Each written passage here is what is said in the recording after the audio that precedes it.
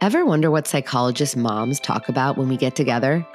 Whether we're consulting one another about a challenging case or one of our own kids, or just leaning on each other when parenting feels hard, because trust me, even when we do this for a living, it's still hard. Joining me each week in these special Thursday shows are two of my closest friends, both moms, both psychologists. They're the people I call when I need a sounding board. These are our unfiltered answers to your parenting questions. We're letting you in on the conversations the three of us usually have behind closed doors. This is Securely Attached, Beyond the Sessions. Welcome to Beyond the Sessions here on the Securely Attached podcast. I am your host, Dr. Sarah Bren, and joining me again today is my partner from our group practice, Upshur Bren Psychology Group, Dr. Emily Upshur. Thanks so much for being here, Em. Hi, always love to be here. Awesome. I'm so glad you're here. We don't see enough of each other, obviously. Obviously. Okay, so let me read you the email that we're going to be addressing today. So this woman says, "Hi, Dr. Sarah. I love your podcast and I'm in the middle of your first year course. I had a question and thought it might be a good podcast question.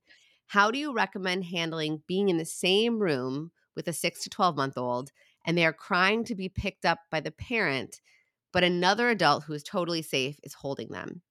We want to Mm. pick him up, but also want to build that resiliency. Should we move closer and talk to him without picking him up? Thank you." Okay, so I think this is a great question because I feel like, I don't know, Emily, if you feel this way, but I feel like there's so much parenting advice about the importance of building distress tolerance to foster resilience, which I'm like all for. But then there's also a lot of information about like bodily autonomy and teaching consent from a really young age. And I feel like Mhm. I could see, not knowing totally what this person had in mind when they were asking this question, like from which lens are they coming at, I could see this question almost be speaking to both sides of that scenario. Like, Mhm. is it like if they don't want to be held by this person, like how do we understand that in the context of like consent and bodily autonomy? On the other hand, looking at this situation from the lens of like distress tolerance, building resilience, intervening at like the lightest stage and being kind of attuned to that stretching of their distress tolerance without, ignoring it. There's a bit of a different lens, same scenario, different lens, different Mhm. answer. So I could see where parents could get confused, like, oh, maybe these two things are at odds with each other, but maybe we could break that down a little bit. Like, what are your thoughts on? Yeah, I mean, I think that outlines it really well. I do think there's an overlap, however, right? Like, I think one of the things that we always talk about is not doing like all or nothing thinking. So I think Mhm. that really helps with this scenario, right? If you're in this it and I also wanted to just touch upon, it was really poignant of this person to note the age of the child. 6 to 12 months is when stranger danger comes out, like that quote unquote, like you have Object object permanence. permanent. And so you know that it's someone else holding you, right? Like that's a very important, and in the beginning of that phase, it can be more distressing, right? Than obviously later on in the developmental Really quick, I don't mean to interrupt you, but can you explain for people who might not be familiar with this concept what object permanence is and why that does trigger a little bit more like stranger anxiety in that age range, which is, people, we do start to see that sort of separation anxiety kick up a Mhm. bit in that. And there's actually sort of a Mhm. neurological reason for that, like a cognitive development it's contributing to that. That's healthy. I Like mean, it's sign that it's working. We're getting where we're supposed to right, go. exactly. I mean, I think the way I think of it is it's not as if your baby didn't know it was you, mom, holding them before, right? But it's not as poignant for them that you're no longer there, right? The object permanence sort of classic example is, having a baby sit on the floor, be on the floor, sit on a lap, and cover a ball with a blanket. Does the baby realize that the ball is under the blanket, or does the baby not realize the ball is under the blanket, right? And the object Mhm. permanence is the baby pulls the blanket away and is like, "There's my ball." Why did you hide it underneath that blanket? And I think that that just makes sort of insight more, right? That allows the baby to have a better ability to say like, "Oh, I know that you're my mom and you're right there next to me. And hey, I'm supposed to be with you. I prefer to be with you. Or I'm hungry and I want to be with you. Whatever it is that allows the baby to sort of differentiate between people with a little bit more distinction. Mhm. And I don't know Right, if you have and stuff to add to that, but that's sort of how I think about it. yes, and I think your example of the ball is sort of a great way to kind of concretize this.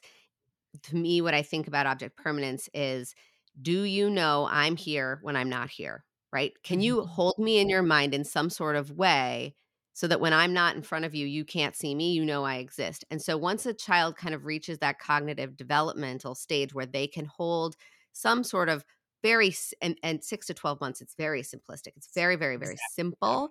But this idea that, like, before you reach that basic initial stage of object permanence, when I'm not around, me, the mom, when I'm gone, my baby can't see me, I kind of just disappear from their conscious awareness, right? But once they hit that kind of basic threshold of object permanence, they know that I'm gone when I'm not with them. And so when they get kind of passed off to another caregiver and I say goodbye to them at the nanny's place or at daycare, um, or I walk out the door to go to work when they're being held by their nanny or babysitter or whomever, they're a lot more aware of the fact that I'm not with them, and Mhm. they can show that distress. And so they know that the caregiver holding them not only isn't mom, but they also know that mom is not here.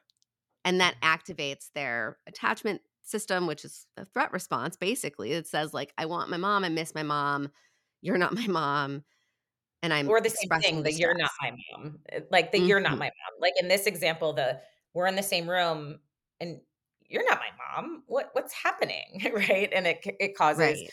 but I think something important to add to that is and something we talk a lot about is, like, communicating like, "You're not my mom and I don't prefer this," can look like crying in a baby, right? So that's a communication, but it isn't necessarily, "I'm panicked. This isn't okay. I'm really scared." Like, there's a range, and sometimes it might be, but I think Mhm. that there's a range in that, and I think for this, listener's question, I think it's important to sort of uh, hone in on that and like calm our own anxiety systems, our own vasovagal systems, our own nervous systems to hearing our baby in distress in order to just like really hear what that message is. Is that message like, I don't like this? Or is that message like, 5 alarm fire? This is really freaking me out, And then Mhm. responding in kind, if that makes sense. Yes. I think that's a critical point, and I think the reason why reading into your mind like I like to do, I think the reason why we started with saying, like, "Hey, hold on. At 6 to 12 months, there's a cognitive development that's happening that may actually increase a child's distress around these kinds of situations." And then knowing that helps us filter out some of this distress instead of it activating our own threat response, like, "Oh my god, my kid is in distress. Why? Is something wrong? Am I not being a good parent if I'm not responding to that?" Versus, "Oh, wait, my kid is in distress. They're communicating distress." But it actually makes a lot of sense that they are. And Mhm. it's not necessarily a sign that something's wrong. It's Mhm. normative, it's developmentally on track. It makes sense for a child to sometimes express distress and protest and even like intense distress if their perception is that this is, I can't handle this. Mhm. But going back to this idea of, like, how do we build that resilience, which I'm so Mhm. glad this mom is thinking about. And like, I'm hoping that if she's here listening to the podcast, taking the authentic parent course, like, you know, asking these questions, we're on the right track here. We're looking at raising a child from this lens of, how do I support resilience? Like, so amazing that you're even asking this question. And I do think if you're interested in building out resilience in your child, what that kind of translates to is, how do we support them in feeling a feeling and in witnessing our response to their feeling, reflecting that experience back to them in a way that says, this feeling is real. You are upset. it makes sense to me, and my ability to just stay calm in the face of that upset is gonna communicate to you that that feeling is safe. Your feelings are real and they're safe. Now, that doesn't mean that every time you're upset being held by a stranger, you automatically mean wanna tell your kid that's safe, right? But we're also saying, like, if I feel that this adult who's holding them is a Mhm. safe person to be holding them, and they're telling me the baby is telling me, "I don't like this," in the only language that they have to do that, which is crying. My response to that is a communication too, right? If I go, "Oh my god, don't cry. I got you." And I grab them and I swoop them up and I pick them up and I shush, shush, shush, shush, okay. It's okay. If I'm up here, high, high, high intensity in my response, and like, what am I reflecting back to them about their emotional experience in that exchange? Ooh, I really get flooded by that. I have to swoop in and rescue you. What you're feeling, and obviously we may not actually intend for this to be the message we're sending, but it could inadvertently be internalized somewhere in this child's unconscious awareness that, like, whoa, when I feel this kind of intense feeling, mom also freaks out, rescues me, must be unsafe. I must have been right. That was a threatening situation. Or, oh, I really can't handle that feeling. That feeling isn't safe. And I don't think any parent is trying to make their child interpret that, but we have to be mindful of, like, how do we reflect their emotional experiences back to them? Is it from a place of, whoa, we got to shut that off? Or, oh, you're upset. You're not liking this. Let me understand better. Like, let me lean in. Let me communicate some safety to your amygdala here. Yeah, I mean, I think that that's exactly the 2 pieces I think are really important, which is self-regulating and then titrating your responsiveness, right? And maybe you start with, not being super high on the responsiveness scale, and you start with talking to the baby, or you start with moving closer to the baby. I think there's a way to intervene that isn't, to your point, that high responsive, like, let me grab you, you can't handle it. I also think something super important that's sort of a little bit of a different layer than what you're talking about is, we all have different tolerances for that depending on what's going on in our lives, right? So Mhm. your ability to tolerate your baby being fussy is, or being in a, and I love that this listener said, like, a safe adult. Like, we know this baby's safe. That doesn't mean if I had a bad day at work and I'm coming home, I might just want to take my baby and hold my baby, right? Mhm. Because Totally. it's harder for me to tolerate, me as the parent, hearing my baby in distress. And there might be other times when I'm feeling really filled up and really supported and really on my A game, that I can tolerate stretching that out a little too. And that's also another important variable in just being mindful, reading yourself and knowing, like, okay, this is like reviewing some of the things we just said. This is normal. This is developmentally appropriate. My baby's with a safe person, right? I don't have concerns here. Maybe I can stretch and build a little resilience by not snapping them up right away. I personally can handle that right now, right? And I think those Mhm. are some of the important things to keep in mind as you're thinking through this scenario, and those are all important variables to making a choice on how you respond. Yes, and because you're weighing multiple variables, which I love your point, you may have a wide range of responses depending on how those variables get weighted in any given moment, and they're all okay. It's like, what's the aggregate? Mhm. Another thing I think that we say over and over on this podcast is, like, parenting happens in the aggregate. One swoop, one panicked Mhm. swooping up of your baby is not gonna do anything, in terms of, like, instilling them a fear of the world or a lack of Mhm. resiliency. And if that's your chronic go-to strategy, what's getting displaced by that? Um, Mhm. Similarly, we only need to kind of, like we talk about with the tunement and misattunement.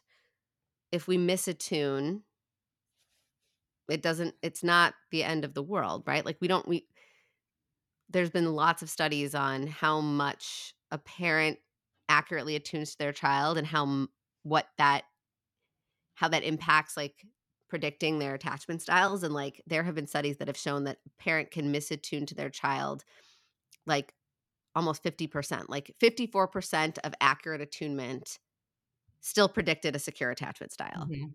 So it's Mhm. like, okay, so if you were gonna extrapolate that, 54% of the time, you sort of titrate your response and stretch Mhm. a little.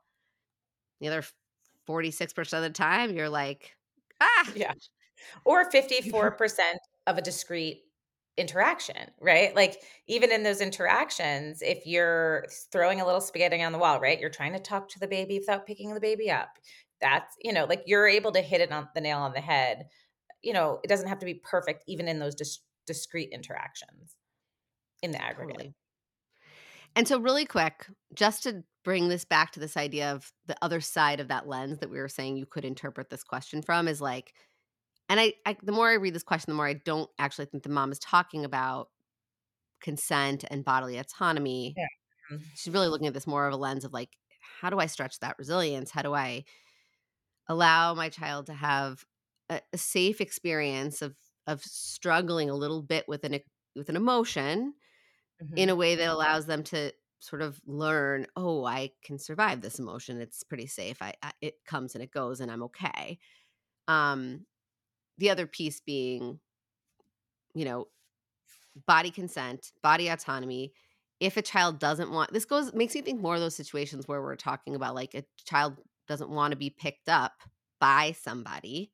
Or hugged Um, or, that. yeah, like doesn't want to say hi, doesn't want to give them a high five, doesn't want to sit in their lap, doesn't want to give them a hug, doesn't want to get picked up. Like presumably if this child's already being held by the safe adult and the mom comes in and the baby says, "Well, I'd much rather have you, mom. Come here to Right. me." And Yeah. mom's trying to say like, "How do I support you in stretching this discomfort a little bit?" Um that's very different than saying like, the grown up, this other safe adult coming in and saying, "Let me pick you up." And the baby's like, "I don't really want to be picked up right now." How do we promote consent since we are just sort of like playing around with looking at it from that lens?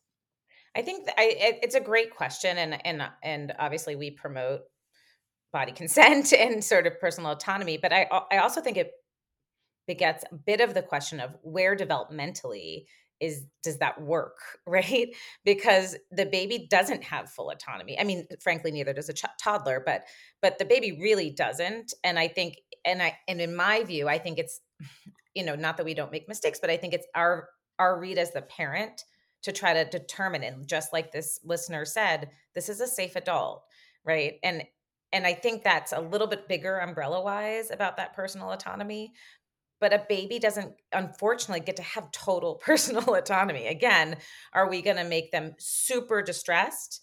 No, we don't want them to be crying hysterically for 20 minutes as we stand next to them and another, safe adult is holding them. That's stretching it too much. But I don't but it's a little bit out of it almost doesn't fit with, like, the developmental age of this child to talk about it in that way, in my Mhm. opinion. Yeah. No, that makes a lot of sense. I agree with you actually. Cause like, the way that I think about consent with really little children isn't, do I ask for your consent and wait to receive a yes, right? Because they can't give me one, nor do they really understand what I'm asking, right? That concept of asking for and waiting to receive consent is not developmentally appropriate for a 6 to 12-month old. And frankly, probably for even much older than that, 2, 3 even. Yeah. But the things that it's almost like kind of like when I talk about debriefing something with a kid or collaborative problem solving with a kid after something has been tricky. Um, with really little kids, I might say, here's the problem.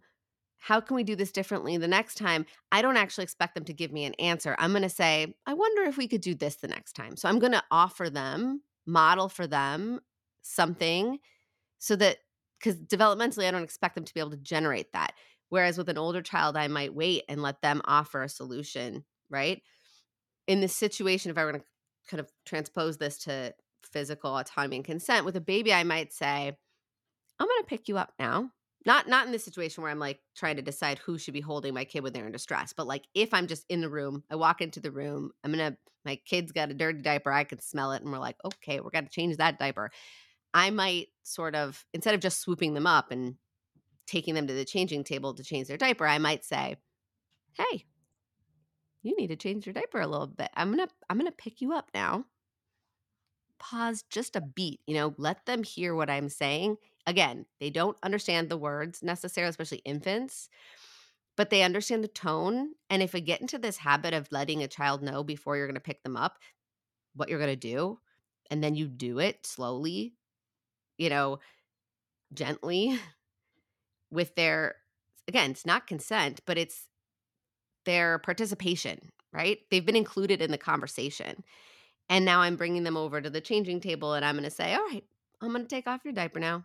I'm not asking for permission because they can't give it to me. I'm just walking them through it like they're a participant, because what Mhm. I feel like that does, it's a sign of respect of their autonomy, of their bodily separateness from me, and not that I can just swoop in and do whatever I like to their body, even though I'm helping them and I'm totally doing my job as a parent, like totally doing my job just by picking them up and changing their diaper. I don't need to ask their consent, won't receive it. But when I just, it's like a mindset shift. It's like, how do I relate to another human being in a way that is collaborative, acknowledging of their beingness, their personhood, and saying like, I'm going to do something that involves you and I'm just going to let you know it's going to happen and I'm going to communicate to you about that process along the way. I think what you're saying is the consent and the participation really comes from the parent and the attunement in those moments. And I Mhm. think to bring it full circle just back to this person's question, saying, "All right, I'm gonna hand you to the babysitter right now, and I'm gonna go, and we're gonna have a conversation, but I have to cook something or I have to do something, so I'm gonna give you to the babysitter right now," is another way of sort of reflecting what you're saying, which is I, as the adult, I like swoop up both of us into this kind of big, umbrella bubble and say, like, okay, we are a unit here, and I'm trying to be respectful, be attuned, and sort of let you know and have you participate in what the next step is. Yes. And if my kid gets distressed about that, that doesn't necessarily mean I then immediately cancel the plans to go cook the dinner, right? To say, you're upset. It's so hard to see me go. I will go and I will be back. And then you come back and reunite and you do the thing. But like it's we just don't avoid the distress because it's hard. That's, I think, where we build the resilience. Yep. Awesome. Well, I hope this was helpful. And we'll await all of your next questions. So stay tuned. Bye. Thank you so much for listening. As you can hear, parenting is not one size fits all. It's nuanced and it's complicated. So I really hope that this series where we're answering your questions really helps you to cut through some of the noise and find out what works best for you and your unique child. If you have a burning parenting question, something you're struggling to navigate, or a topic you really want us to shed light on or share research about, we want to know. Go to drsarahbren.com/question to send in anything that you want Rebecca, Emily, and me to answer in Securely Attached Beyond the Sessions. That's drsarahbren.com/question. And check back for a brand new Securely Attached next Tuesday. And until then, don't be a stranger.